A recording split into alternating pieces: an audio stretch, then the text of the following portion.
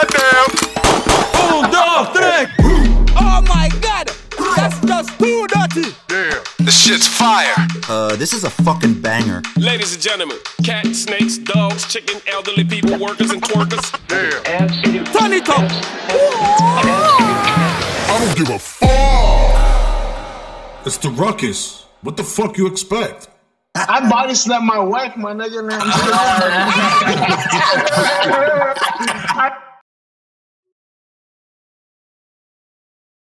Chill. What's going on, boys and girls? Right now, you're listening to the Ruckus, Organized Chaos. It's your boy, Keeper Mike, and tonight I'll be taking the lead as myself and the usual suspects. Tonight we have a legend in the building. You know what I'm saying? He's been in the game for over 20 years now. He's a spitter, heavy bars for days. He's worked with legends from DJ Premier, P-Rock, Large Professor. List goes on and on and on. When he gets into the booth, he's not to be played with. You know what I mean? He's so hip-hop that he got a big-ass tattoo on his arm saying hip-hop. So you know he live and breathes for this thing right here. You know what I mean? And last but not least, he reps Lawrence, Massachusetts so hard. So you know Law Town's in the building tonight. Ladies and gentlemen, we got the homie Reks in the building. What's going on, partner? I appreciate that intro, man. It's peace to be here. Part of this Ruckus movement. I like that. Appreciate you. Yeah. You know, it's interesting because it's safe to say that gray hairs, that's the one that kind of got you that pretty much got you out of here. You know, because every time I ask people, like the gray hair is the ones that everybody knows you for. But me being, you know, from the same city, like, is very interesting because, like, I followed your career, but I never knew your career, meaning, like, you know, how it got started, when you started spitting, like, who was your connects in Massachusetts to get you into the game. And so I want to go back before gray hairs. I want to go even before along came the Chosen. For those that don't even know, I want to go like during that era, because I have a whole funny story regarding that album. So I really want to know, like, what's your story and how you got into the game, man? So again, Lawrence, Massachusetts, that's where it all started. Straight up, like, prior to, like, you know, even me being born, a lot of black families were coming up from the South, migrating north, like the Great Migration, and my grandparents were part of that movement. They were coming. My grandfather from Georgia, my grandmother from South Carolina. So they packed up, jumped in the big wagon, took the family up north and headed to a small little town, Lawrence, Massachusetts, and that's where kind of the village kind of developed. Very unique location in that it's like very different individuals from all different kind of countries. You had Lithuanians out there, Italians, Irish. You had, you know, it was the influx, like I said, of the black migration, but then you also had a lot of individuals coming in from Puerto Rico and the Dominican Republic. And this city is known for, during the Industrial Revolution, during the Industrial Revolution of, like, you know, a lot of workers in the textile mills and what have you. So there's a vast history in Lawrence and Lowell and all these different areas, even Boston, like certain outskirts of Boston, of individuals working in these mill kind of environments. And my family came off the heels of that. My grandparents came off the heels of that. And a lot of the individuals in that community came out off the heel of that. So me being born by Pamela Christine Blythe now, you know, her married name, Pamela Christine Blythe, birthed me at 16 years old. She was a young mother who gave birth in that environment. And amidst a lot of chaos, you know, if you know Lawrence, Massachusetts, and you know the influx of gang violence and you know the poverty that's in certain neighborhoods, that's what she was coming up in. And that my story and everything that I speak about is me dealing with the trauma I went through as a youth, coming up in an environment that's like encapsulates all that, in the storyline that comes prior to me being born. You know what I'm saying? Like everything that I carry with me has to do with the breads and circuses, the bread and roses environment that is that location that we come from. So I carry a piece of that everywhere I go in my music. Dope, man. And so, with that being said, how old were you when you got introduced to this thing called hip hop, and when do you feel as though, yo, I got something here with this? Like, what age do you with two-part questions, as a matter of fact. What age was it started, and who were your influence coming up? So my first influence were my older cousins, breaking out the cardboards and imitating a lot what was going on in New York, like us being on Thorndike Street and being out in North Lawrence, and just I wanted to do what they were doing. So I was a breakdancer first, part of a crew called Funktown Connection, and we were a little breakdance crew going throughout the city, like, battling, popping locking, backspins, all that. That was me as a little shorty.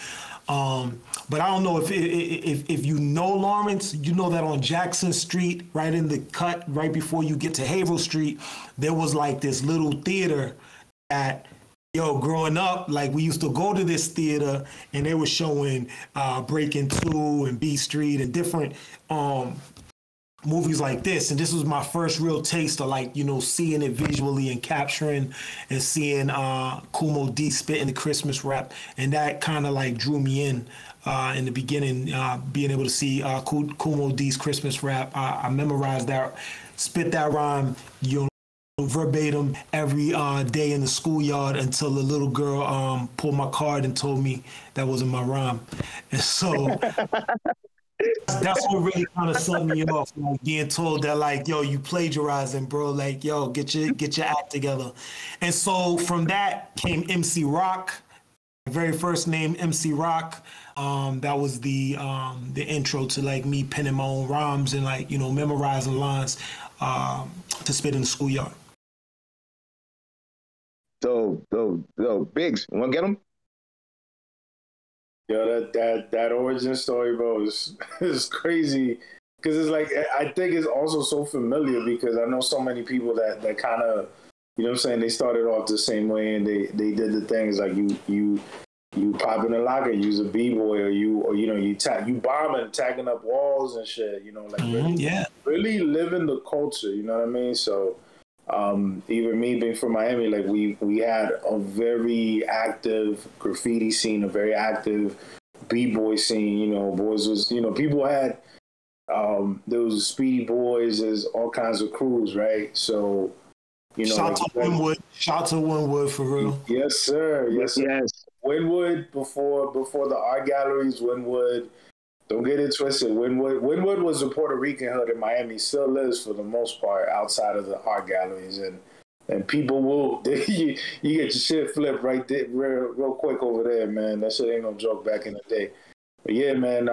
I guess I wanted to bring up my experience listening to your music. It started back in 2003 or so.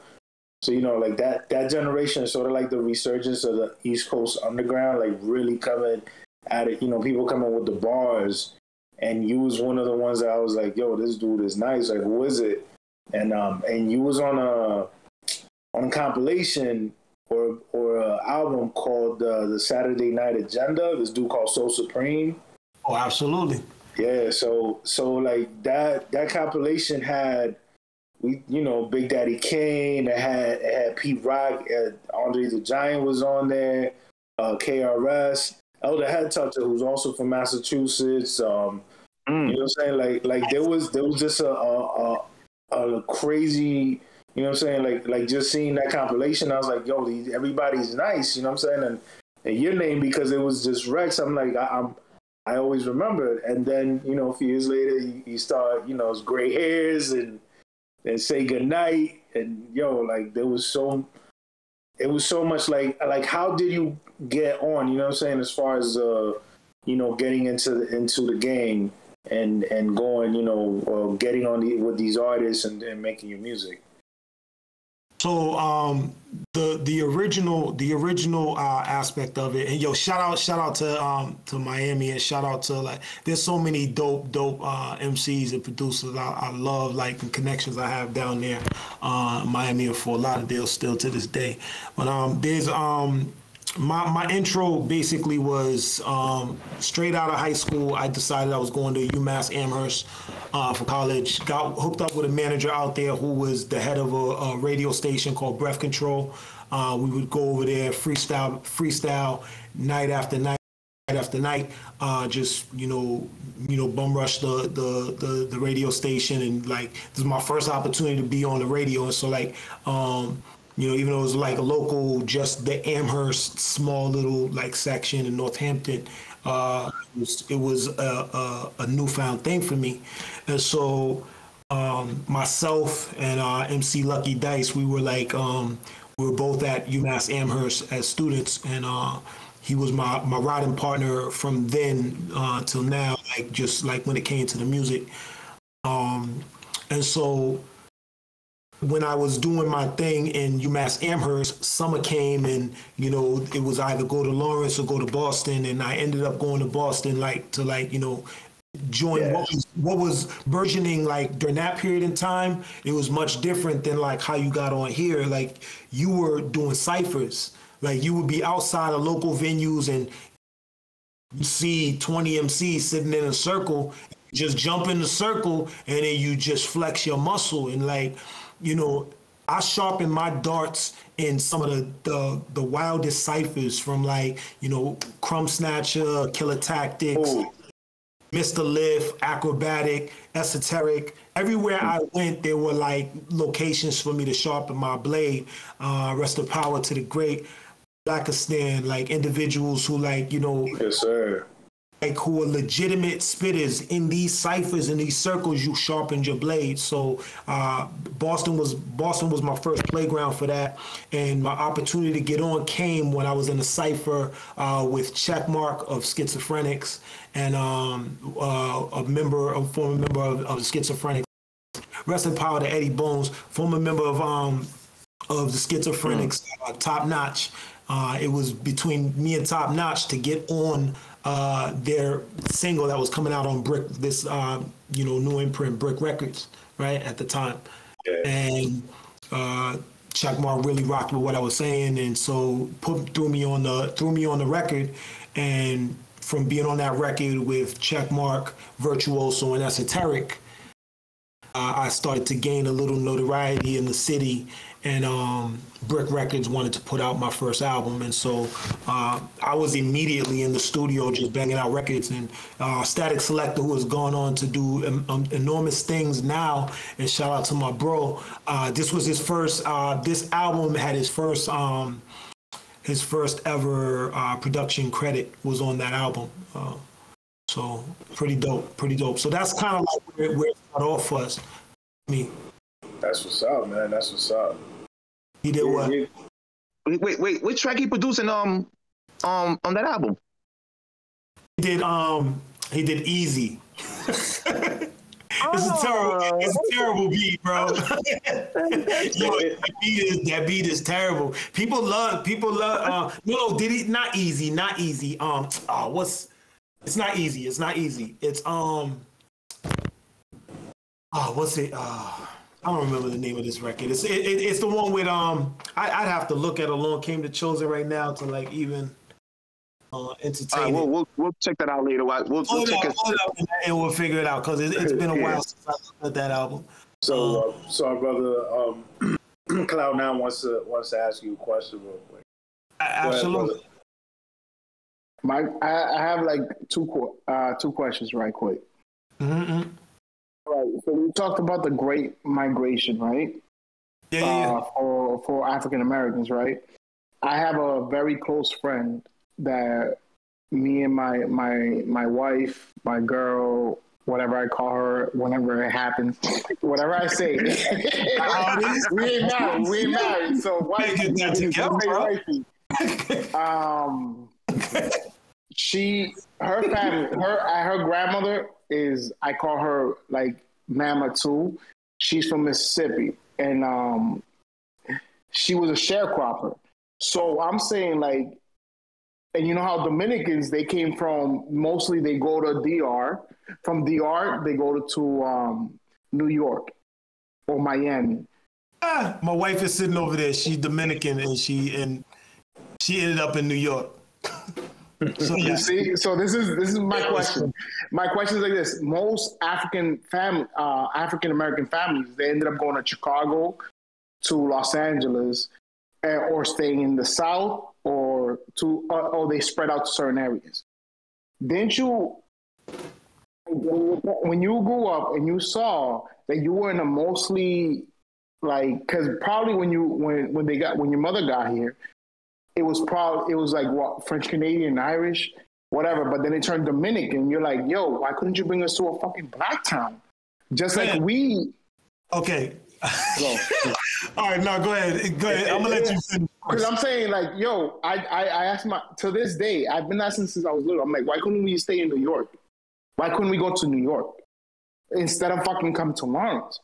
Because Lawrence is like the coffee with creamer, and New York is the real shit. You know what I'm saying? All the Dominicans went to New York or Miami, and then. You know what I'm saying? So I'm wondering, since you spoke on that, did you ever say that too? Like your family, you know, because it's almost the same thing. I never went to, my family was like, why Lawrence? For the most part, Lawrence was like, you know, my safe haven. I want to say, I'm going to say something about that, but I want to say first and foremost, Dominican, like, and Puerto Ricans, and many of the Caribbean islands or whatever, like, because the island of Hispaniola, right, with the Dominican Republic and Haiti, you're talking about individuals who are separated by the massacre. Mm-hmm. They're the same people. They're not different people. They're the same people who were conquered by. They were conquered by who they were conquered by. Haiti, in Haiti's case, they weren't conquered.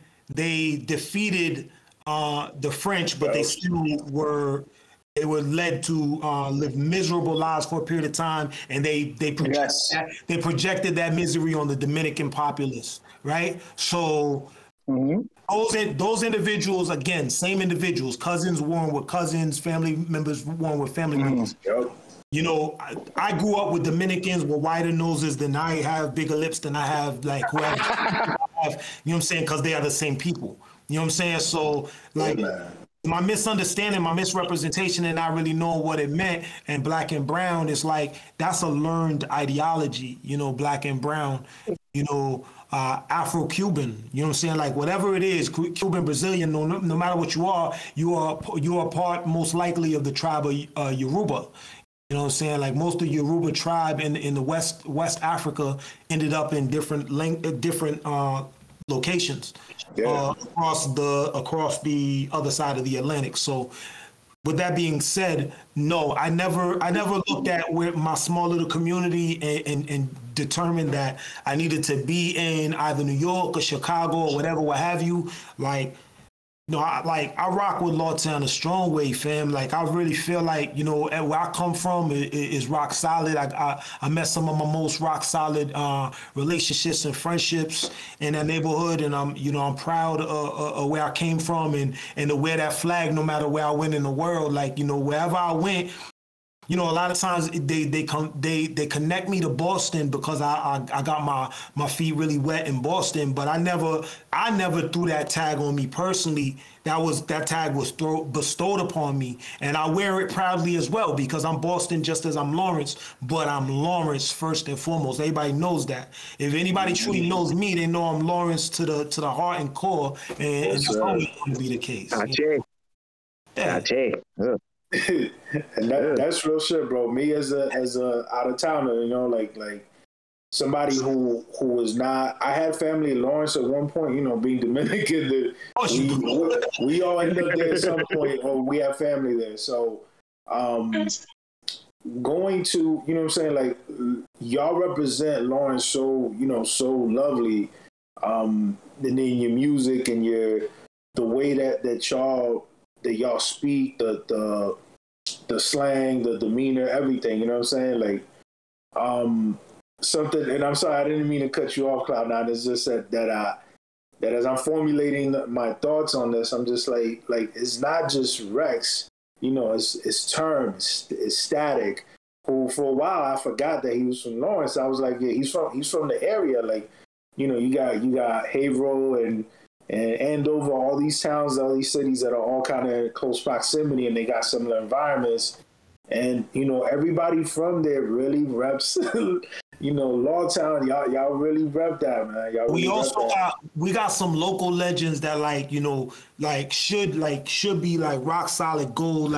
Like to me, Sonic is a rapper who like came from Lawrence, Massachusetts, who's one of the shout out to Sonic. greatest Shout out to artists, Sonic. like who just never like made it outside of like, and he's traveled the world. Sonic has traveled the world, but Sonic should have been something. When we were little, we thought Sonic was gonna be the biggest young rapper ever because he was better than everybody. He was better than me. He was better than Turn. He was better than everybody.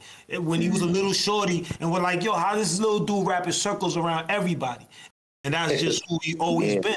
You know, and he's a humble dude, and he represents Lawtown to the fullest. And Sonic is like a representation of what I mean when it comes from when you talk about hometown. Like when you say rock solid, that's like, you know, through and through, like the type of environment I come from, fam. So like that's my guy. Like, you know, like I've traveled around the world with Sonic, and like, you know, forever fall off, I'm always gonna rock with rock solid dudes. You know what I'm saying? Like that's where we come from. So my second part of the question was like, how did you find your voice to believe in yourself so much to get out there? That's it. I'm done. That's a good question. I really I grew up around older cousins that were kind of bullies. You know what I'm saying? Like so. He didn't understand this nature of me and like how sensitive I was as an individual and dealing with trauma. Like, you know, when you have issues, you have a tendency to like either block it out or lock it inside a lot of times, and just, you know, that could turn detrimental. That could turn into like me carrying a toolie on the street, joining a gang, ending up in jail, being shot or whatever. My voice came because like I found like in response to like individuals who like spoke to me or spoke down to me in a certain way, I projected when I responded, when I got angry enough, I projected and I controlled the environment around me, and it made me safe. It made me feel safe. Like when I spoke out and let somebody know that it wasn't okay how you treated me. That's when I first like, and that may not even be truly like exactly what you're asking me, but that's the reality beyond. No, that's the reality you beyond. Gave boundaries. Yeah, you gave boundaries. That's awesome. Like, yeah, so that's where it came from. It came from the trauma. It came from an outlet. You know, me going back and forth on the green bridge I would take back and forth, headed to South Lawrence to basketball. No, real talk, like that. No, the Duck Bridge. That's the Duck Bridge. I go to the stadium courts, and I would be a ball player. So, like, I go to the stadium courts to play ball. While I'm dribbling my ball, I'm memorizing my rhymes, you know? And I would just be back and forth.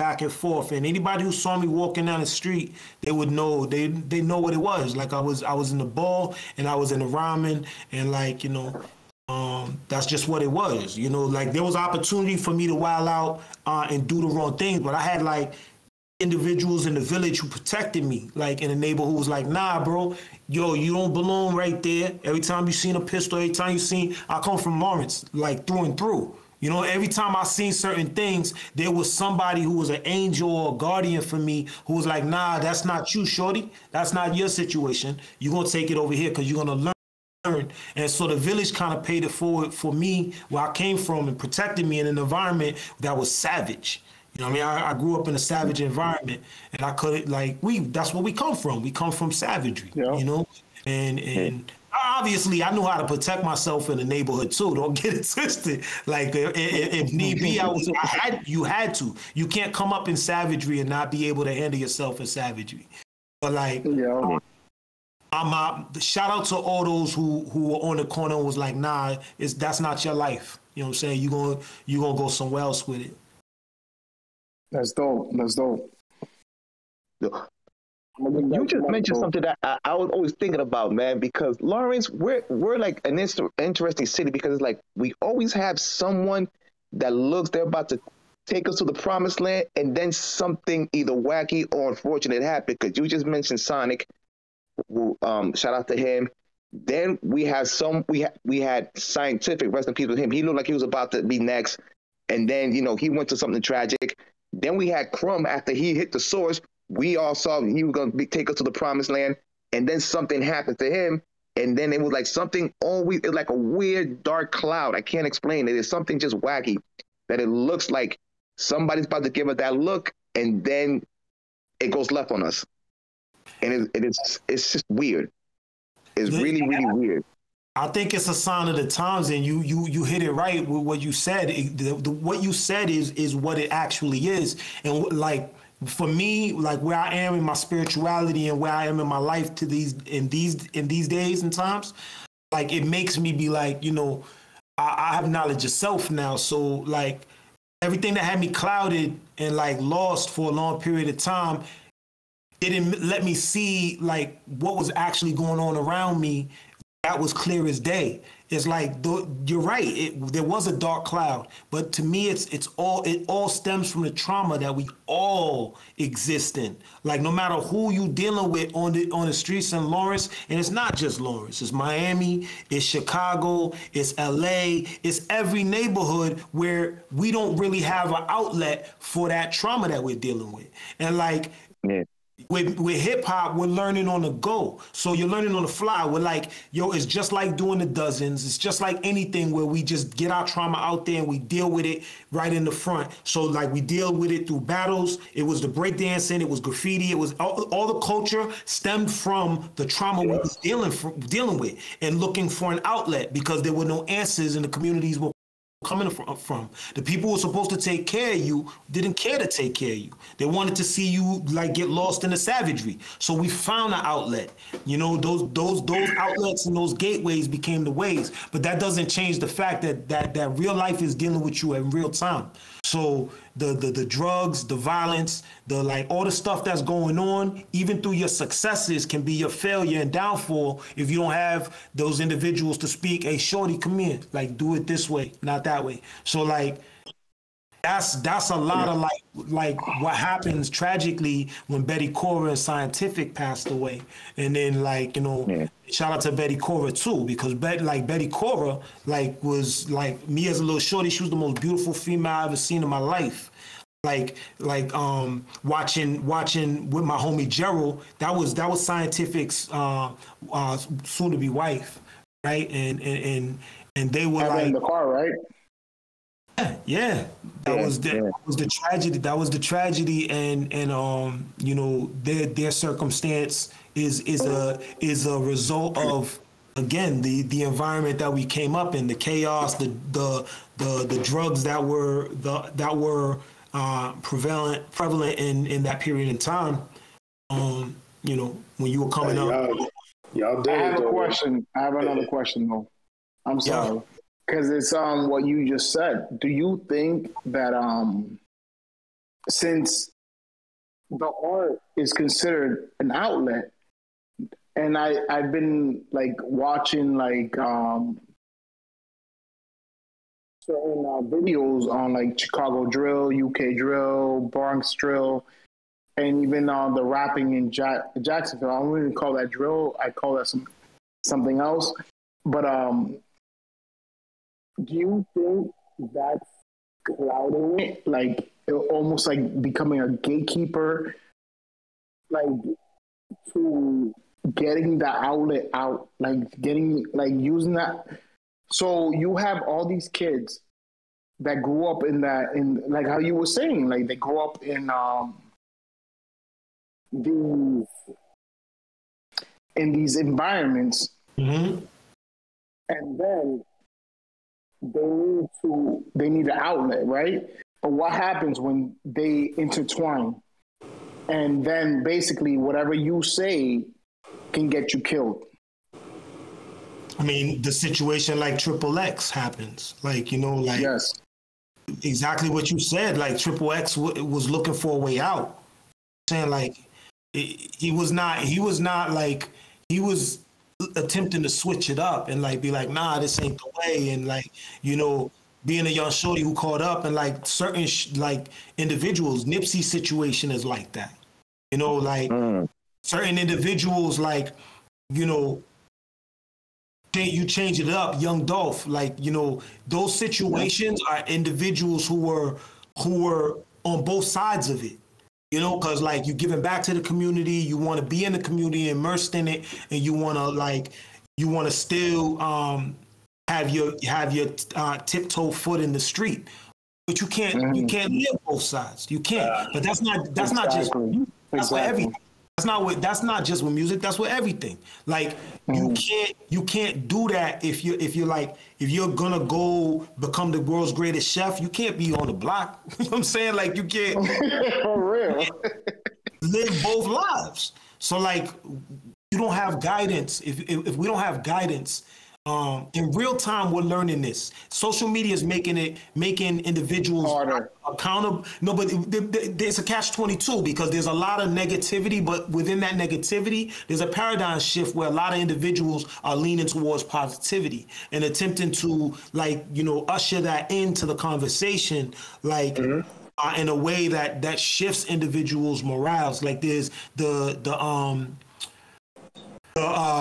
Wall Street Trapper who's online and like you know, I know so valuable. He's so valuable to individuals who only saw like their template as making sense in the trap. But like like this United States government is the world's biggest trap house anyway, and everybody knows that. But like you know what I'm saying? But like this individual knew how to like take the science of where he came from and project that into the trap house, the biggest trap house, and show individuals how to usher themselves into that same trap house. So that's why I'm saying there's like kind of a paradigm shift where you have intellectual beings, individuals who in the trap, like you already know how to like count certain numbers. You know how to like deal with numbers better than most individuals, and you had no choice. You have to have it off the top of your head in real time, right? In real time, you got to be able to handle the trap, right? Same thing in corporate America, same thing on Wall Street, same thing in this other game. It's all a game, and you just it's. How do you transition into that? So like that dude is an example of individual who took it, like left that completely and found a gateway and his outlet. Like a lot of individuals, like I recently stopped drinking, but individuals, like I got to be an outspoken person for that so that I can self-heal as well as I teach, be a student and a teacher. You know what I'm saying? That's what the Wall Street Trapper is doing. He's being a student and a teacher. He's learning on the go and on the fly how to teach other individuals to do exactly what we need. We need this. Pay it forward so we can remove ourselves from that other toxicity.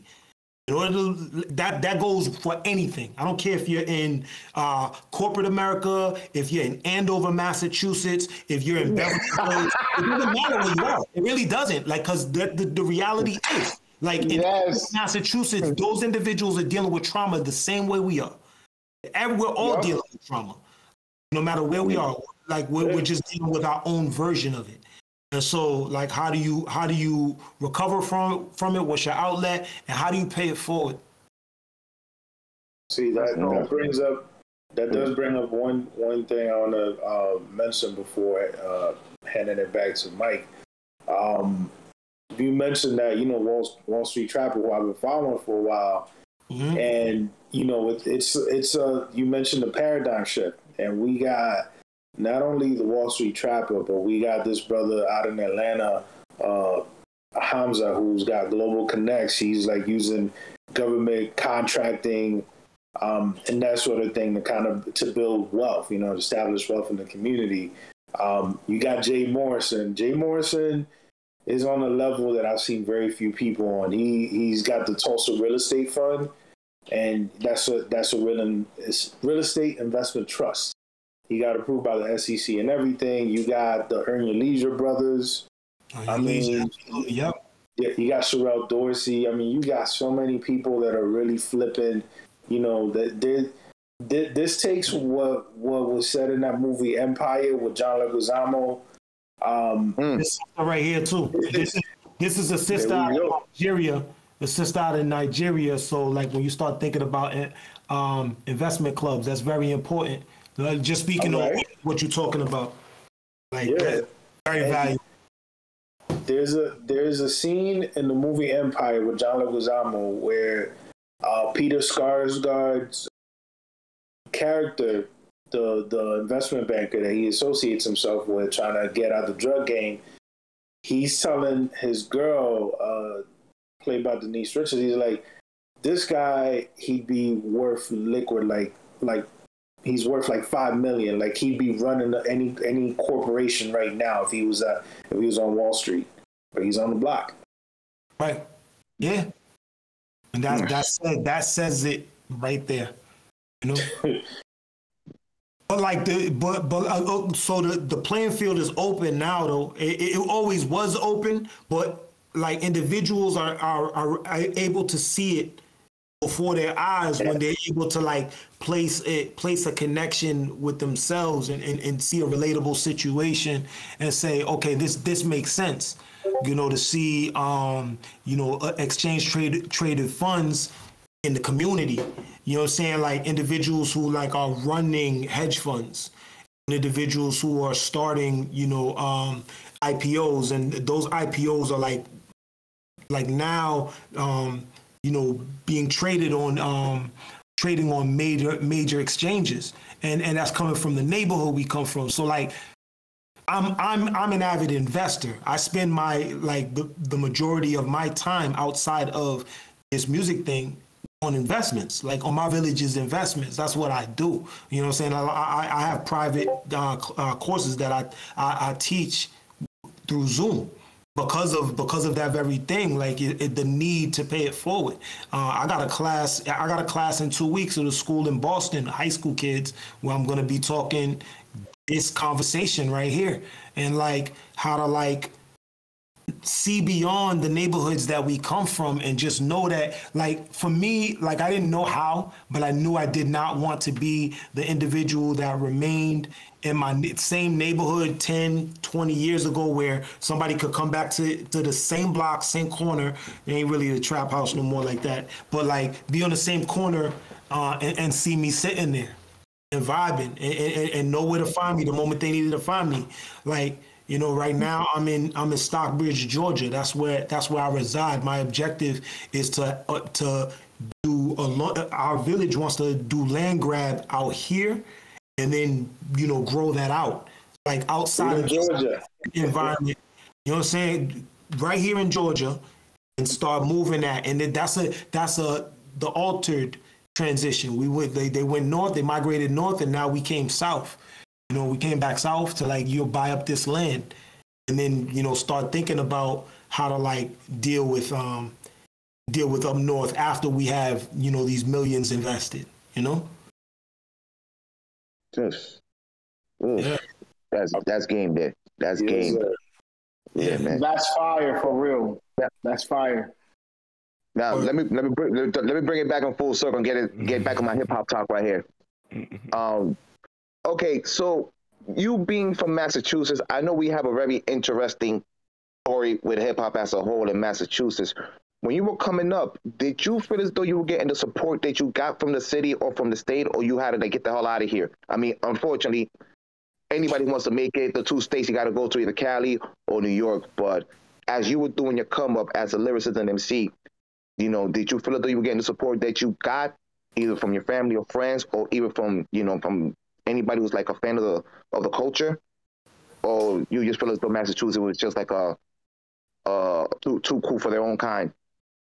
I don't know if I would word it that way. Like what I would say is this, like, you know, I did the Middle East, I did the Bills Bar, I did Western Front, I did everything that you could do in the underground circuit in Massachusetts. Without major radio play, because we don't have, like, 94.5 wasn't going to be playing any of the local artists, no matter if you had like a hit type record or what have you. It's just not, it's not built for your environment. When they made, you know, the launch pad and started creating a pseudo spot for underground artists to get their shine on Sundays, it was BS. We all knew it was BS, and it's what, like, you know, what we come from. You know what I'm saying? That town is not a hip hop town. That state is not a hip hop state. It never was made for that. And so I don't blame the state, though. I don't blame it on the state. I blame it. I look at it like, you know, you got to expand your horizons and be like, I was always thinking beyond, like, competing with Acrobatic and Edo G so much, and I wanted to compete with individuals globally, and I wanted to expand my horizons beyond just my local neighborhood, not to downgrade individuals who I consider legends, because I do consider the individuals I'm talking about as legends. But my mind frame was, I can't be attempting to compete with somebody who's in the same predicament or situation as I am. I should be intent on, you know, taking it outside of this environment. And so, like I said, I didn't want to be in the neighborhood. I didn't want to be on the block. I didn't want to be stuck in a box that was Massachusetts. And so Massachusetts supported as much as Massachusetts was going to support. That's how I feel, you know. And after a period of time, you got to recognize, like, how many times are you going to go see Reks perform, like, at the Middle East, bro? Like, how many times can you do that? Like, yo, I done went to 10 of your shows. I bought all your CDs. Do I need to buy all your CDs again? Like, yo, you have to expand your horizons. You know, like, your horizons have to be deeper than the neighborhood we come up in. So I don't fault my family. I don't fault my friendships. I feel they made me stronger. They made me more rock solid. They be like, yo, get out. When me and Lucky Dice were stopping cars in the middle of Copley Square, and we're like, yo, put this at the red light, put this CD inside your joint and play it. They play the CD and they're like, oh, word, buy. Whatever you have, what you got in the cupboard, throw whatever you got. Let's go. $5, $6, $2. I don't care what it is. Just make sure you break us off. Speed off, we good. Play the music. That's how we had to do it. Like, you know, that's what we had to come up doing to be able to, like, say we're going to eat that night. You know, and that's a reality. And, like, you had to want it like you want to breathe. Like, you know, in real time, like, yo, like, my son makes music now. And, like, the environment that he's coming up in is nothing like that. Like, he got BeatStars, he got, like, so much going on online, and I'm like, yo, he's sending me records that he's creating in his bedroom, and I'm like, bro, I had to be, like, recording on, like, DATs, like, yo, like, like, yo, get the first 5 records right in order, or you lost your music, bro. You had to come prepared. You know what I mean? Different. Yeah, peace. So, Ege, you wanna ask a question real quick? Yeah, on that part right there with your son. So your son's rapping now, right? Yeah, and making beats. Okay, so now I got my son that he's good. I think he's good. He sounds good, like a 90s, like, you know, your era, my era. His flow is pretty good and stuff like that. And I tell him, when you freestyle, when you rap, tell people it's a story. So let them know that you're gonna rap is just something you're making up. His flow is amazing. I'm not even lying. Like, not because he's my son, but he sounds like he's, like, from the 90s. And his flow is good, but I want him to rap about, you know, positive stuff, not naked guns, drugs, and bitches and shit like that. So you tell your son to rap about true shit, good stuff, or do you allow him to rap about bitches, drugs, and bullshit like that? So I don't tell my son anything to rap about. I actually didn't even play my son any music. I didn't play him none of my stuff. I didn't like, coming up, I wasn't like, really influencing any of that. Like, I felt like I had to like live by my own example and like let that kind of like marinate, and he's gonna become who he becomes. Like, I teach by passive, acknowledgement, and like I allow them to move the way they're gonna move so he can be his own individual. So like I need him to fall on his face. I need him to like, do the things that he's gonna do. Like, you could tell an individual to walk in a straight line 1,000,000 times. They always gonna go left and right if you keep telling them to go straight. You know what I'm saying? Like, go straight, go straight, go straight, go straight. I don't feed it to them like that. Like, I'm like, if you say, oh, nah, today go left, then they'll go straight. You know what I'm saying? Like, yo, I got the straight road now. Like, just to go their own way. And I gotta like be all like be comfortable, and you gotta be comfortable, beloved, with like knowing that you like kind of like set the example, and you like been like, yo, this is how I solidly feel, and like let me lead by example and show you how I'm living my life. He done seen me bungle 1,000,000 times. My youngest, he done said, like, I got 2 sons, a daughter. Like they done see me bungle 1,000,000 times, but they see how I get back up and figure it out. And like what I do tell them is like, yo, you bungle, you make a mistake, you own that. You don't walk with your head down. You don't move around as if like, like that ain't your bungle. That's your bungle, own that bungle. Like 1,000%. And then, like, just face the world as you may. It's true. The way Ben Simmons had to face Philly, yo, he looked bad crazy. Ben Simmons facing Philly, he was giving him the super boost. Valid points. Quick question.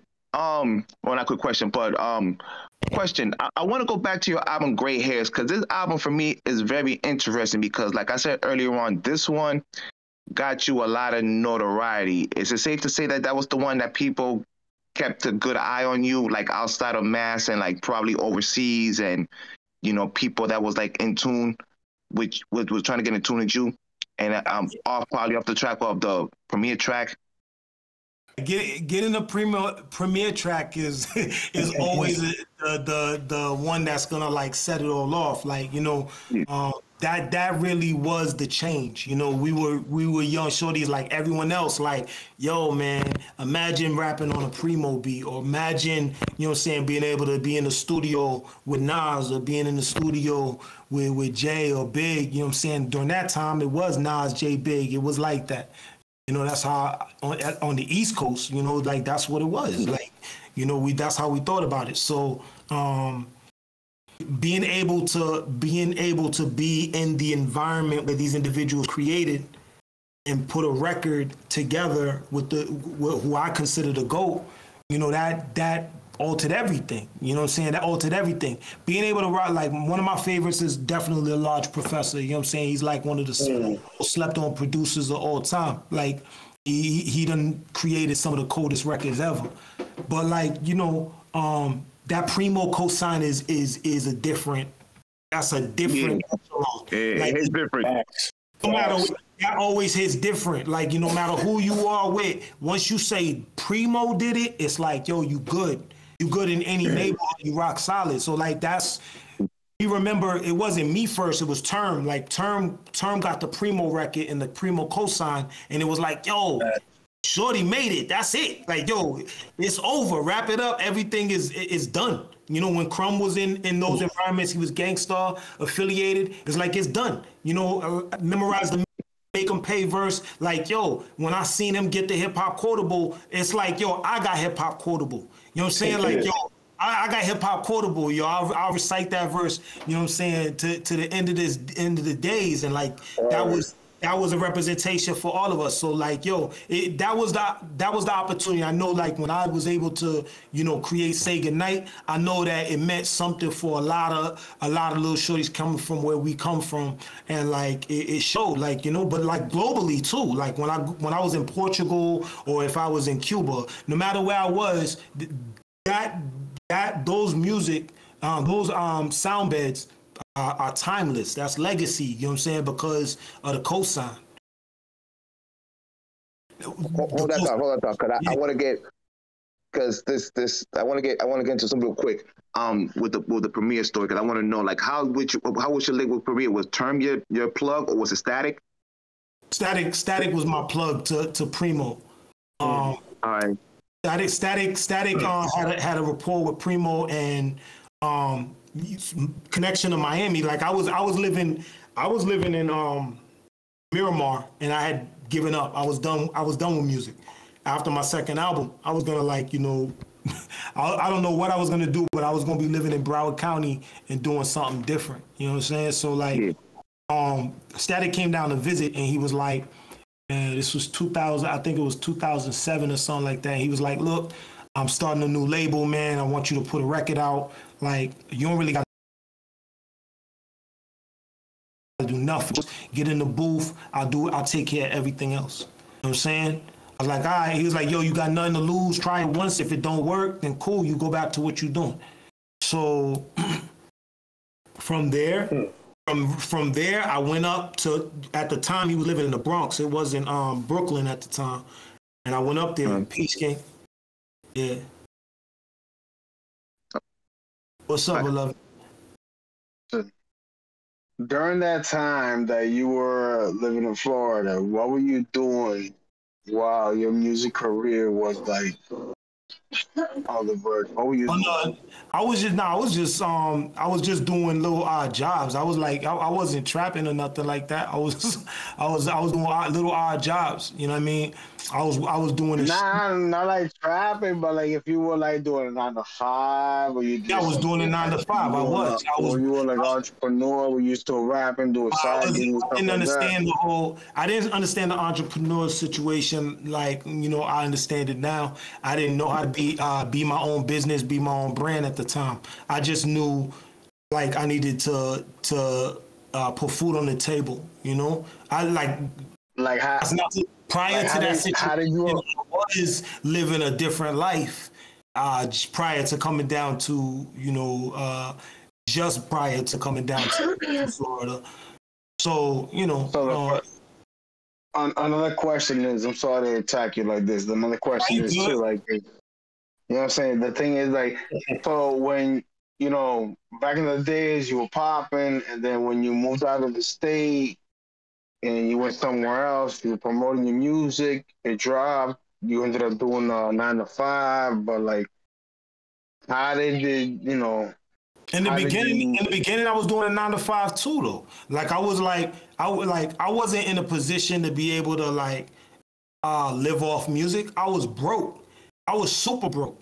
You know what I'm saying? Like I was living check to check like everybody else, and I was struggling. And I was the reason why I left music is because I was hustling to get these CDs off, but at the same time, I had a new mouth to feed. Zeke was like a newborn, and I'm like, yo, I can't be a newly married husband and a father and be living scrounging like for checks. And that's when that other life came into play. I was like, yo, I got to do something else. So I started living outside of the normal 9 to 5 way of living. And that's what led to my at the time, my wife moving to Florida, because she wasn't dealing with what I was dealing with. Like what the science I was like trying to create for my family wasn't working in her mind. That's not, we wasn't going to be trapping, So like she moved south, and for a period of time I was like, I'm gonna be up here and I'm gonna be a rapper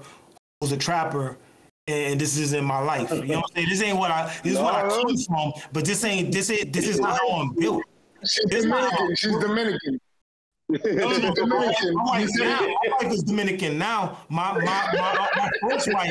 first wife, believe it or not, is from the same island. It's My first wife is Haitian. Yeah. I got like an affinity. I got an affinity for Hispaniola. Like there's something about that. Now we know, bro. That's what it is. Yeah. It's the island. It's the whole island. That's the whole island. You got no wrong on that. It's whatever. Now, I got one more question. The way you just explained that part right there. So, like, you said, retrack again. You said you had 3 kids, right? I had 3, yeah. 3. So I have 5. Mm-hmm. So I had my first was my daughter, and the rest was 4 boys. Like I said, my son, he raps. It's my third one that was born. So when you went through all this, that's when your son started rapping, or he just started rapping now? Like he saw all the things that you were going through. Well, not you through that you were going through, that you guys were all going through, and he just started to start rapping on the situations. So at the same time that you were rapping, your son was rapping also too. That's my question. That's a real good question. But no, that's not how it happened for him. At least, like I think those were his experiences. Like, and so as he matures and like he gains his own little experiences, part of those like experiences that he remembers are going to be a part of his future dialogue. He's more of a producer, really, but like he like I said, he be scribing.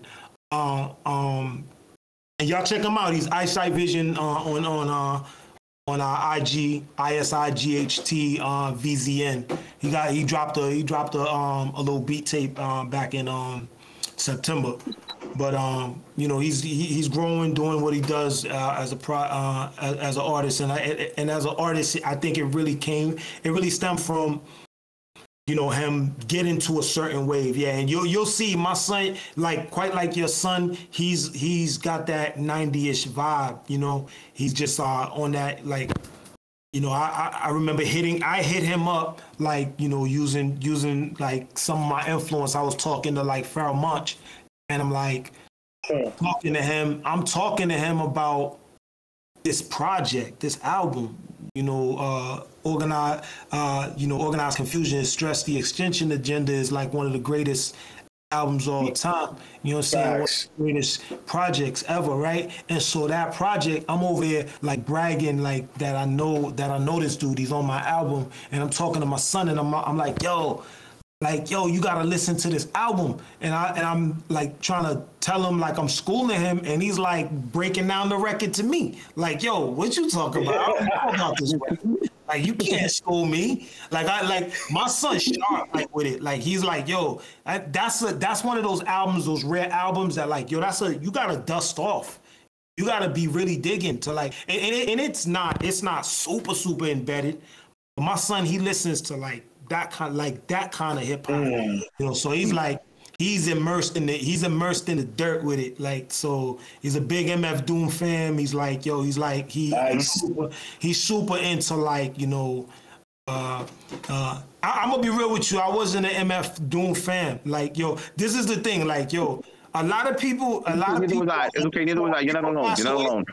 You know when people pass away, like I was always the biggest this guy fan. I can't stand that. I loved MF Doom. I did not understand about the woodwork. I'm gonna keep it a buck. You're not alone. I love Wu-Tang, but like I know RZA. Like I'm reading RZA's book right now. The originals. I'm listening to it. I know many people love the RZA, right? Anime. Wu-Tang is our anime. RZA is one of the most incredible producers in the world, but I can't. RZA is the illest of all time. I can't stand the way RZA. I never. You cannot. I never like his rhymes and his beats and his productions are awesome. What he's talking about is amazing. The way he says what he's talking about is terrible to me. Like I just can't get with his. cadences and styles. Like, yo, what is this dude talking about? Why is he talking like that? So that's real shit. RZA always threw me off, like, and MF Doom, like, that's all the same kind of pocket, though. That's all it all falls kind of in the same pocket. And my son loves that. He's like, yo, this is the most incredible thing I've ever heard in my life. But that's what I'm talking about. You tell someone to go straight, and they're gonna go left or right. And my son, he loves it. He's like, yo, he's immersed in that. Yeah. Go ahead, Cloud. I have a question. Would you ever do a LeBron, like what LeBron wants to do with his son? He wants to play in the actual team with his son.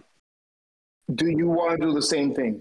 Like, my son and I, we cooking. And produce and rap.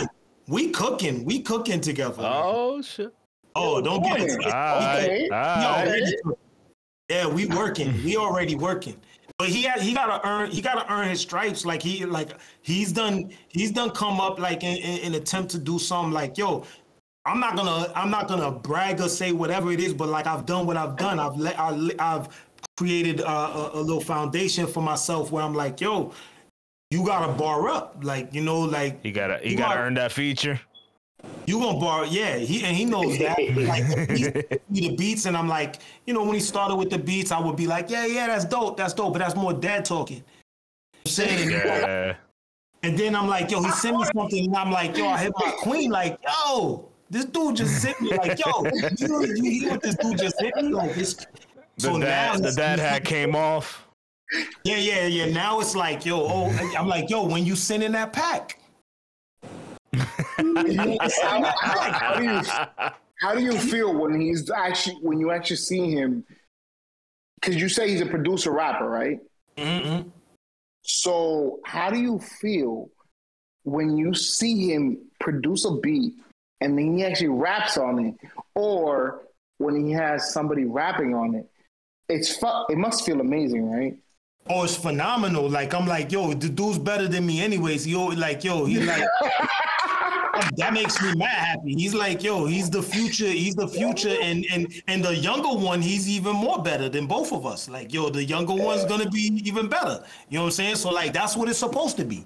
You know, like my objective is not to compete with my young ones. Like, I'm not competing with you. Like, I want you to be better than me. So like, yo, like, you know, even if it ain't in what he's doing right now with this music thing, or what my daughter was, she like they gotta be better than us. They gotta pay it forward and do. I mean, we gotta pay it forward so they can go and pay it forward so they children are better than them.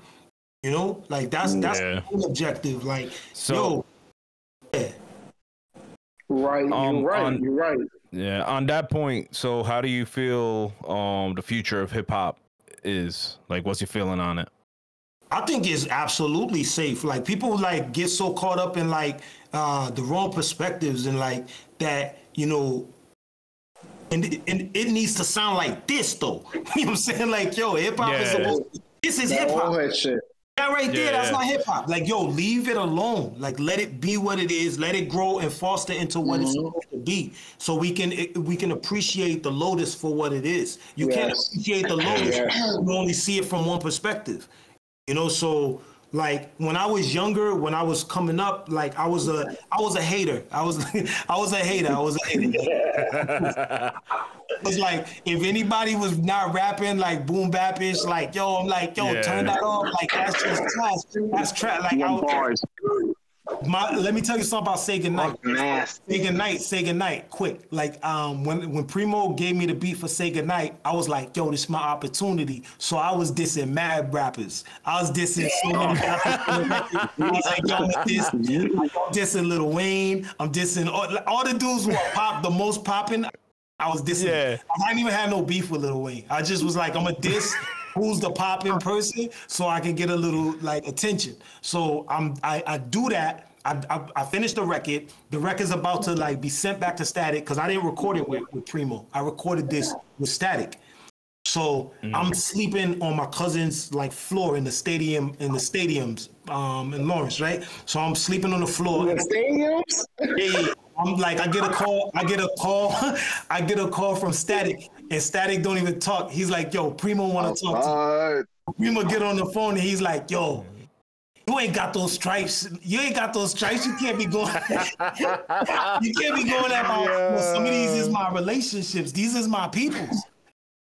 And I'm like, damn, son. Like, yo, either take the bars off or like lose the Primo record. Like, that's a no-brainer. So, of course. You can listen to Second Night, and you'll hear that there's people I'm dissing. And if you go to the shows, you'll see that like we were forever saying people's names. Like I'm dissing Lil Wayne, I'm dissing Kanye West. I'm just like, I love Kanye West. I was dissing Kanye. I mean, like I was dissing everybody, fam. Like, yo, just that's what it was. You trying to talk to 50 Cent how to rap? Everybody. No, It's really I come from straight savagery, man. I was like, yo. I mean, it's kind of like what KRS does every year. He'll write a record for every top rapper is going at their necks. Like, yeah, I'll still whoop your ass on this. Yeah, don't get it twisted. Bar shit. That's just preparations, keeping the dart sharp. Yeah. Like, but yo, now Primo checked that. He was like, nah, shut this. Good save, Primo. Good save. Yo, now to remind me. Okay, Reks, the track Cloud 9. There's your version and there's the Joel Ortiz version. Who had that one first? I had it first. You're talking about. You had it first? You're talking about. Sing like Bilal. That's that. Yeah. So before either one of us, that record was for Bilal. What? Yeah, that record was for Bilal. Like that was a Bilal Primo produced record, and we just got the opportunity to rap on that. So like, I can't really say much about it. It's hip hop. So like, when I drop this or that, like, literally right around the same time, Ghost dropped a record that was exactly like pretty much the same production almost. Like, that's hip hop, fam. Like, a lot of that's gonna happen, and it is what it is, Jaw's incredible. So I've never been worried. Like, I do what I do, and like, whatever happens around happens, and obviously, okay, is what it is. That beat was fucking phenomenal, and anybody that got that with the bars, I mean, they really had to bring them bars. So yeah. If it wasn't gonna be you in this case, it's good that it was a Yawa. It was Joel really, getting busy as he usually does. So yeah, he was my favorite all the time of that crew. He was always my favorite. Oh man, we're gonna talk about that later. Yeah, Joel Ortiz was the best to me. So I have some things to say about that, but I do want to bring up this other Primo record that you did, which was 25th Hour, which is a fucking phenomenal like that. When I first heard that, like I literally did not stop playing that shit for like a whole day. I was just like, yo, what did he just say? And I kept going back, and years later, I still find myself like I have playlists where I added the song, right? Like just that I made it on my iTunes, and it's like, damn, let me read the lyrics again, because he said some shit I didn't catch before, and every time like, yo, the Preem set up like a perfect sound for the content that you had on that song. Like how did y'all go about making it that time? Because it was years later.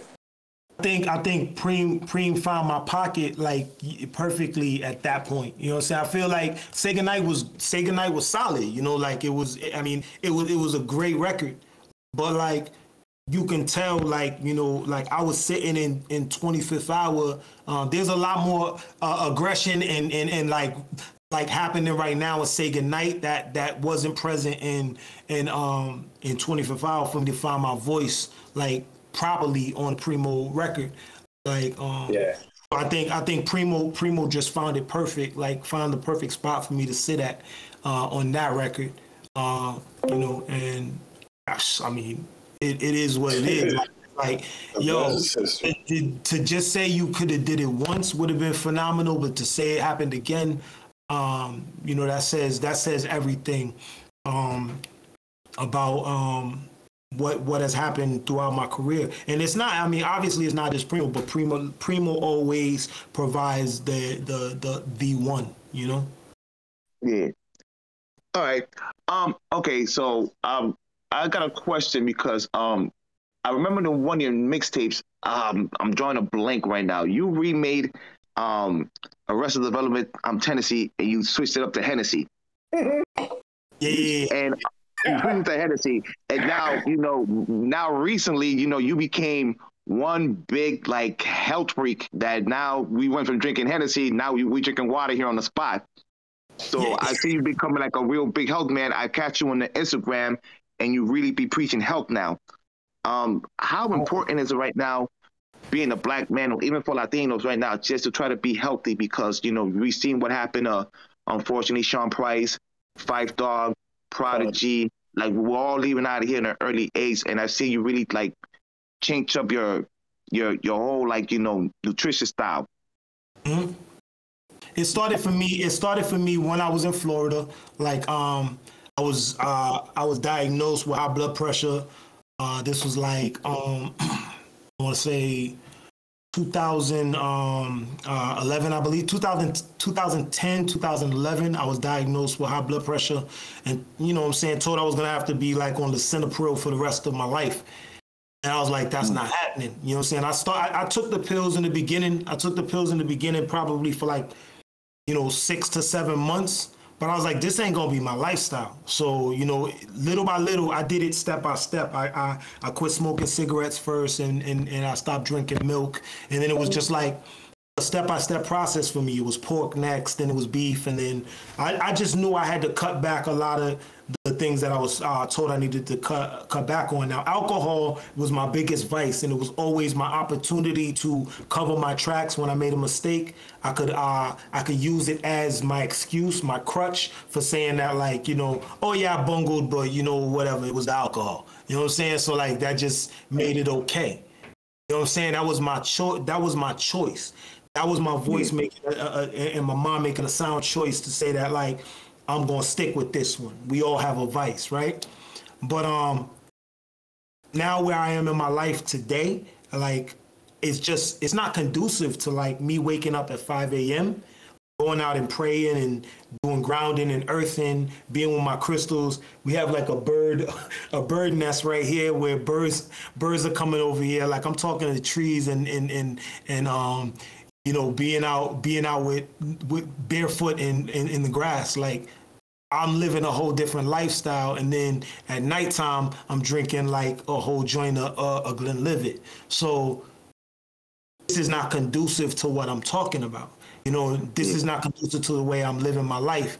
Qigong and then, a 40 don't mix. So like, I gotta live and breathe what I'm talking about. And my queen and I, we're talking health and wellness. We're all about, paying it forward and talking to the community, the Black and brown community specifically, about not, to get to the point where you dispel that myth of like, we're gonna die when we're 33 or we're gonna die when we're like 40. And like, and even if you live past those years and get to 60, 70, what was the quality of those last 20 to 25 years? What was the quality like? So I value self, I value the relationships around me, and I want to be there for my village in a sharp capacity. With mind, body, and spirit, so I had to alter a lot of that. Saying? Okay, all right, man, that's dope, man. I mean, well, health is wealth. That's what people say. So that's a beautiful thing, man. Beautiful thing. So what's up for next? What's up next for Reks now? What we got now planned for the future? Any more albums? Any more mixtapes? What we got up next here in the near future? We're on Discord, so I want y'all to like check out Crypto Hip Hop. That's like that's one of my companies with a group out in Austria and in Spain. Individuals I'm doing some biz with on the NFT space. I'm gonna drop a NFT entitled Metaverse real soon with the producers Show Up Us 13 out of Mass. Look for that. Doing a 20-year. This is my 20 years in hip hop, like we spoke of earlier. So I'm doing like sort of a celebration. I'm hitting the road. I'm gonna do the West Coast for the first time in like 10 years, and I got some European dates finally stacked up again, and I'm gonna be doing the East Coast as well. I just booked Miami actually. I'm gonna be in Miami on September, I believe 2nd. It's a Thursday night in Wynwood. I don't remember the name of the venue, but yeah, I just booked Miami today. So I'm gonna be hitting the road in honor of this 20 years in hip hop. It's a legacy. It's kind of a legacy tour, but like, don't get it twisted. I got like 5 albums finished right now, and I'm like, I work. I do this. You're inspiring. You're inspiring. I do this right now, and like, I'm not taking bars off. I appreciate it. Don't think that like, I'm going out and like, I'm aging like fine wine. Like I'm about to be in that food for a very long time. Like spitting them darts, and I'm Can just. I ask a question though? Yeah. Great. When did it hit you that you should stop the drinking and like the excess? So again, I pray, do my meditation, my yoga, and all these different aspects daily, right? And it's a mind, body, spirit thing for me, consistently, right? Within that mind, body, and spirit thing, like I was recognizing that, like, you can get caught up in the physical for a long period of time, but when you disconnect, you can't be connected to your spiritual aspect, your higher version of yourself, because in explaining my chakras, and if you ever want to build on this level, we could build on this level, like on a personal level, but like for my chakras to be aligned, for me to be balanced, I can't truly attain a higher version of myself if I'm living in my ego self. My ego self is drenched in all these vices and other aspects of who it's all embedded in the physical nature of who we are, and that's what we put into our body. Our body is a vessel, and we're not truly these bodies we live in. We're not truly this mind. We're not even that. Like a lot of times individuals are so caught up in that matter, you don't recognize who you really are. Like when I say I got knowledge of self, it's not that I'm a 5%. I'm not a 5%er. My practice is Shitat Neta, Kemetic spirituality. And my mind frame is that, I'm beyond this physical vessel. We are all more than just this physical vessel. We are all energy. We are all interconnected, and we are all one. In order to be interconnected, in order for me to, raise my frequencies and connect and bring forth positive vibrations, I gotta dispel all the toxicity. And obviously, the drinking gotta go. It's not even a question, and it's not gonna be, in my mind, it's not gonna be difficult because I know what my practices are. I know what my focuses are. And that's why I had to speak it out to the public, and not to be like braggadocious or be like, it's gonna be it's not the physical realm of things, but the physical realm does not control everything. You know what I'm saying? That's when you connect to your ego. When you're connected to your ego, you're like, if you're ego driven, it's gonna be difficult. But I'm not ego driven. I'm connected to my higher self. All right. Can I say something? Now that we have Kraken here, he's he speaks more on that part. Kraken here, I was like, fam. No. We got Kraken here. I'm just saying. Our brother, Dr. Kraken. All right, cool. He's also on the. He knows about that, so he speaks about that. He talks about ego and shit. That's what I'm saying. So and Reks got a song called "The Ego," which y'all should listen to. I don't know if he's gonna jump on right now. So Crack, you want to say? Yo, what up? Right here. This right here. On my video. Oh shit! The Egyptian Book of the Dead. That's what we call it. Pertim. That's the Pertim. What's that book? Hold on, let me take a picture. It's called. This is like the Western version. That title, the Egyptian Book of the Dead. That's not the real title of it. It shouldn't be called that. In hieroglyph, the hieroglyphics, the real translation would be the Book of Coming Forth by Day, or the Book of Coming into the Light, or the Book on How to Enter the Light, or the Pertim Heru. The Pertim Heru is most there's not really a true translation or understanding how to like translate that concept, and that's where a lot of people get lost. The study of Metu Neta is the words it's the words of the gods. And when we think of God, we can't disconnect God and goddess. Is the same thing because all is one, right?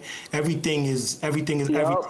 All is one. So when I say Neta, when I say Shita Neta, which is the hidden mysteries of the gods and the goddesses, right? Or the Neteru, that's the gods and the goddesses. So that could be Meru Neta or Pa Neta. The thing is, yeah, Kemetic science. Yeah, sacred geometry as well. Yeah, I agree. Like I grew up. Because all of us grew up with fucking God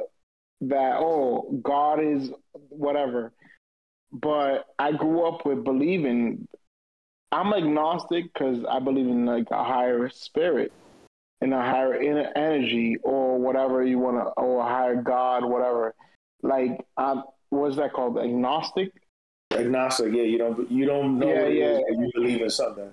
Yeah, because I have my mother. I had 5%ers that were good friends. I had fucking not Jewish,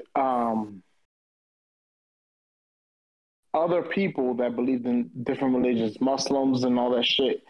So I'm in that shit. That's what I'm saying. Like, yo, when you said ego, I'm like, oh, that's the perfect segue for fucking Kraken to come in, because that nigga loves this shit.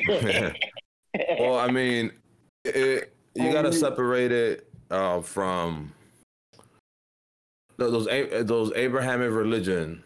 They do center on the ego, right? Like the idea that you're gonna follow one person and one person's gonna tell you what's good and what's right and wrong.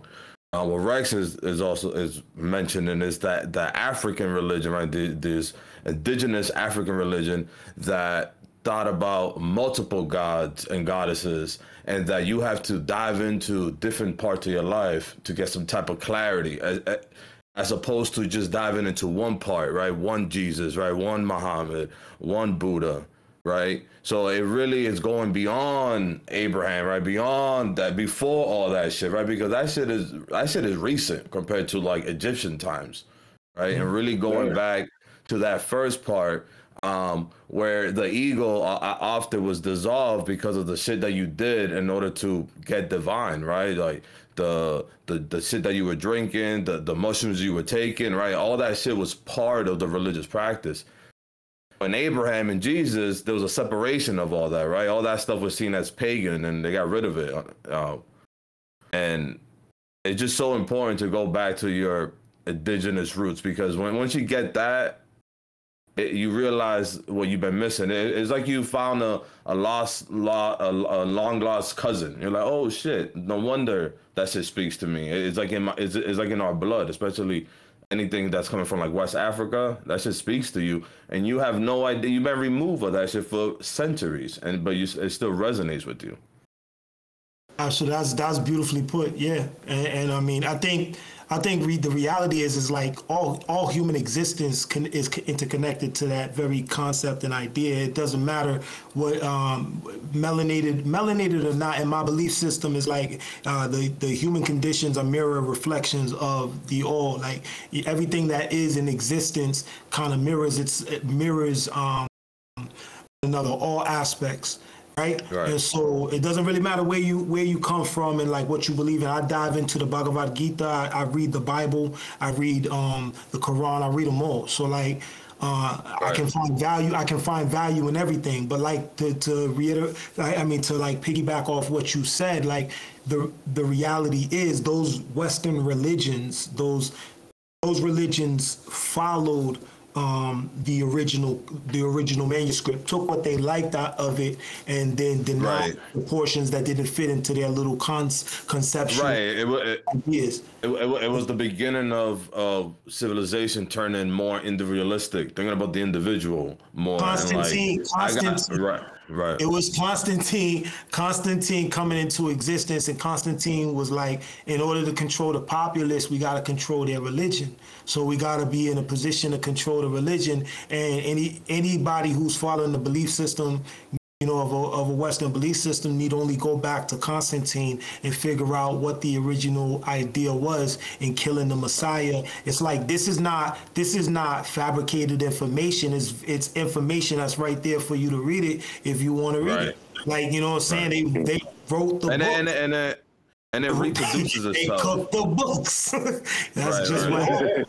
You know, and it reproduces itself because this is how you control humans, right? So somebody else is gonna do it in a few thousands of years from now, you know, like it just keeps on happening, you know. It's the oldest and easiest propaganda form, and it's from time immemorial always going to be able to control individuals and species. And now that you have social media, the catch-22, the other side of the coin, is where individuals are always going to find something online that validates their argument. So you can go online and believe whatever you want to believe and never look at the opposite version of that conversation or look for any perspective, and you're going to be able to say, this is why Jesus had blonde hair. This is why Jesus had eyes. This is, you know, you can find an argument for all that, you know. And so I got a question for you then. Do you feel like your consciousness, right, like your social consciousness, has, I mean, it's definitely has shifted, so that's not the right question, but how is it different from like the first part of your career versus like the second part of your career, like in how this part of your life kind of plays out in your music? Knowledge of self changes everything. You know what I'm saying? So like when you know who you are, like, and you're no longer seeking that aspect. I'm not saying that like I'm still a student. I'm a student for the remainder of my life. Remainder of existence, I'm always going to play the student role. But I have knowledge of self. I was walking blind in the first quarter of life. I really had zero concept of who I am. Now, if somebody asked me who I am, many different things would happen. I would say I'm Corey. I would say that I'm a black man. I would say that, you know what I'm saying, I'm a male. I would say all these different defining divisions and separations that kind of define human existence, rather than saying that I am. You know what I'm saying? When somebody says who I am tells you that I am existence. I am life. I am part of something greater than just this concept that individuals create as partitions and divides, because we live in duality. You live in duality when you see black or white, when you see tall, short, when you see the divisions. These divisions are created to distract us. Our senses are our greatest distractors. That's why every rising we need to meditate and close our eyes from everything that we tap into. When you wake up in the rising and you sit down and you meditate, you're now connecting to something beyond the physical and the mental. You are now tapped into spirit. So that's the reason for meditation, just breathing, connecting to the oneness of everything. You know what I'm saying? Because beyond all this physical, like when you sit there and really conceptualize it, you're not this body. You're not your name. How could you be your body? How could you be? There's something that's observing this body. There's something that's observing this mind. That's beyond the existence as you know it.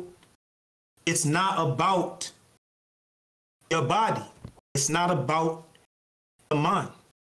It's the spirit within all of us that's interconnected, and that's the oneness, and that's where a lot of individuals get it twisted, and that's Shitad Nata, that's Kemetic. It was written for us from our ancestors. It was written.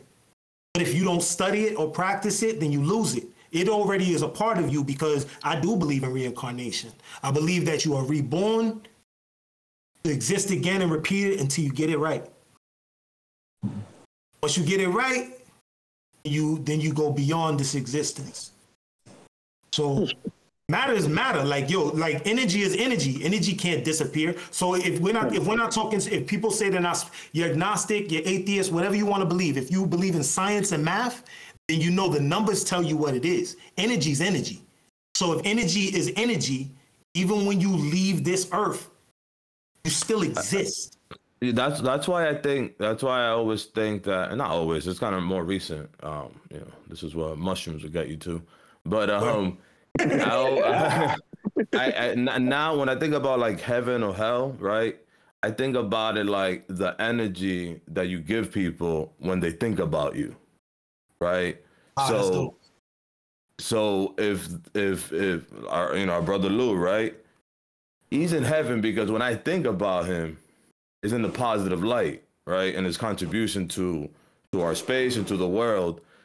To somebody else who he might done wrong, maybe to that person in that world, he's somewhere else, maybe not in heaven, because we all do dirty shit. And so you're never in one place or in another, and it's all about energy and how people fuck with you, especially after you're gone. That's dope perspective. That's valuable. It's absolutely valuable. So that's why he's the doctor. He's the doctor. Yeah, he's the doctor from the squad out here. He's left the gym pretty much. Perspective to hear, man.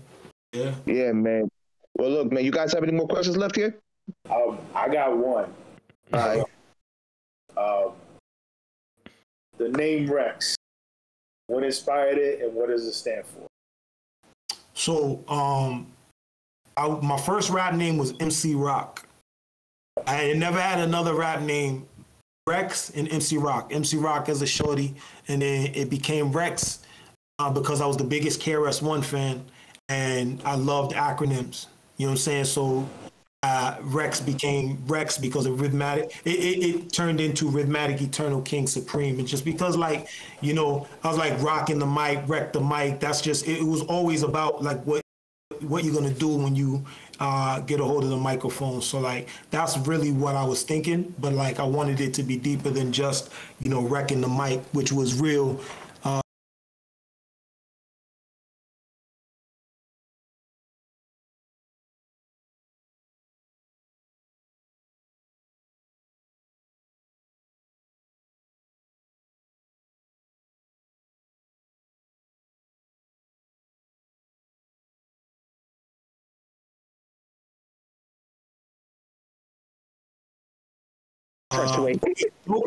Dope is top tier hip hop slang.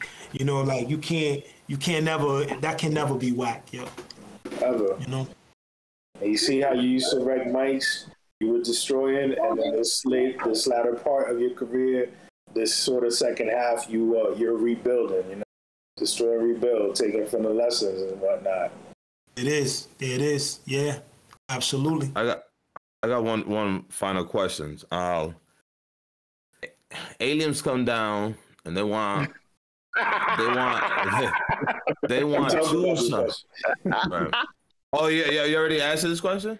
No, bro. Go ahead, Craig. Go ahead. Right. So aliens come down and they want to know two songs that you believe contribute to hip hop. Two of your songs. What songs are you giving? My songs? Yeah. Yes. That's a dope question. Where the aliens? When I ask regular non-artists, I ask them what hip hop songs. You're an artist, so you gotta pick your own songs, right? You ain't gonna give these motherfuckers Biggie, nigga. You gotta give them your own songs. Listen to mine. Listen to mine. Dan lies the ego. I probably would not use my records, but now because you said to use my records, I will. Right. So two of your records that showcases your best. Your not only your best, but your contribution to hip hop. Your contribution to hip hop. That highlights your contributions to hip hop.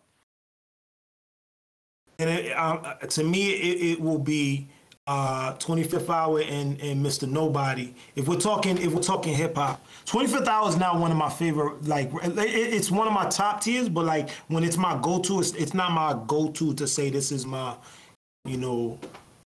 top record. But like 25th Hour, Mr. Nobody, 25th Hour being like a hip hop record, but then Mr. Nobody tapping into the emotions that is, the music and how we're able to like utilize it for what I utilized it for my entire life to explain the traumas and deal with a lot of the situations that we all deal with. People can relate, even if my story is not exactly their story. They can find some similarities in what I penned in that record. Cool. All right. Thank you, man. Let's go. Man. Well, Reks, we Go. can sit here and talk for hours, man. But I know you gotta take yourself to bed right now. But thank you, man. And to end this right. Baby. To end this right. My brother just mentioned. We had another brother here that was with us with the crew. He was actually the one that organized this whole podcast thing. And, unfortunately, he transitioned to the other side. But we used to talk behind the scenes, and your name was mentioned up, as far as like hip hop artists. And the one thing he used to say, it'll be dope to have this dude out of here, over here, and just break bread with him. And I remember two of your favorite joints that he used to like rock out with you was the joint with Apollo Brown. Yeah. Oh yeah. The Apollo Brown joints, both of them, the hip hop joint. The Future Kings off that record. Yes. Yeah, this new one, I got a bunch of Apollo joints on the new album too. But like, those two were the ones. Yeah. Yeah. So there was two people that we always mention, try to have us on the show, and you was one of them. You were the one that was acting at the top of the food chain, man. So just off of that, thank you for coming through, man, and showing love. And I know he probably up there working his magic. And thank you for having me, and peace and love to your beloved bro who transitioned. He's here in the rafters, and he here in the wind right now. So that's beautiful. Yeah. Repping Lawtown to die. Repping Lawtown as well. Absolutely. Down, baby. The fullest, man. So greatly appreciate it, man. And we're gonna talk later on behind the scenes, man, because you're gonna come through the Boston, right? That's right. All right, we're gonna talk later on, man. Cause I got some stuff here that I want you to be a part of if it's possible. It also involved that crypto thing, because I got some people out here messing with that. So I probably want you to look at them. Yeah, absolutely. Let's build. Yeah, man. So thanks, man. Oh, it was nice to meet you, brother. Beautiful Peace conversation. and good night. Peace and If good I can help in any way, y'all let me know. Thanks for having me, yo. Hey, man.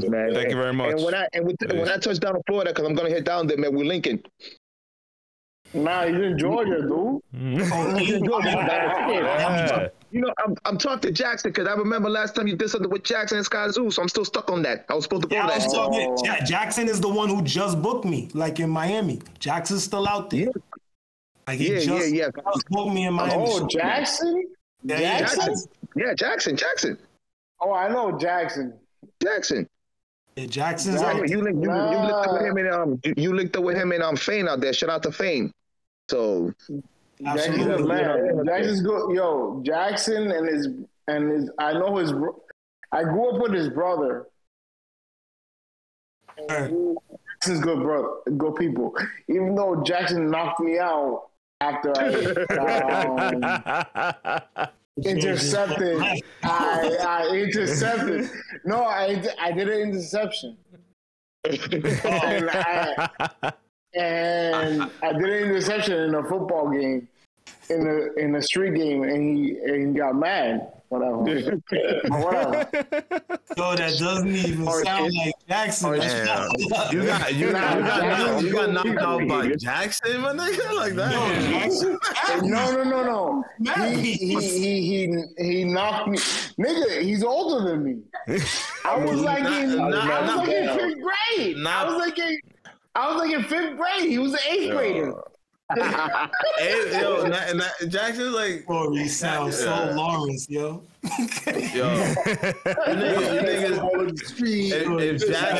If Jackson knocks me out, you niggas kill me because tell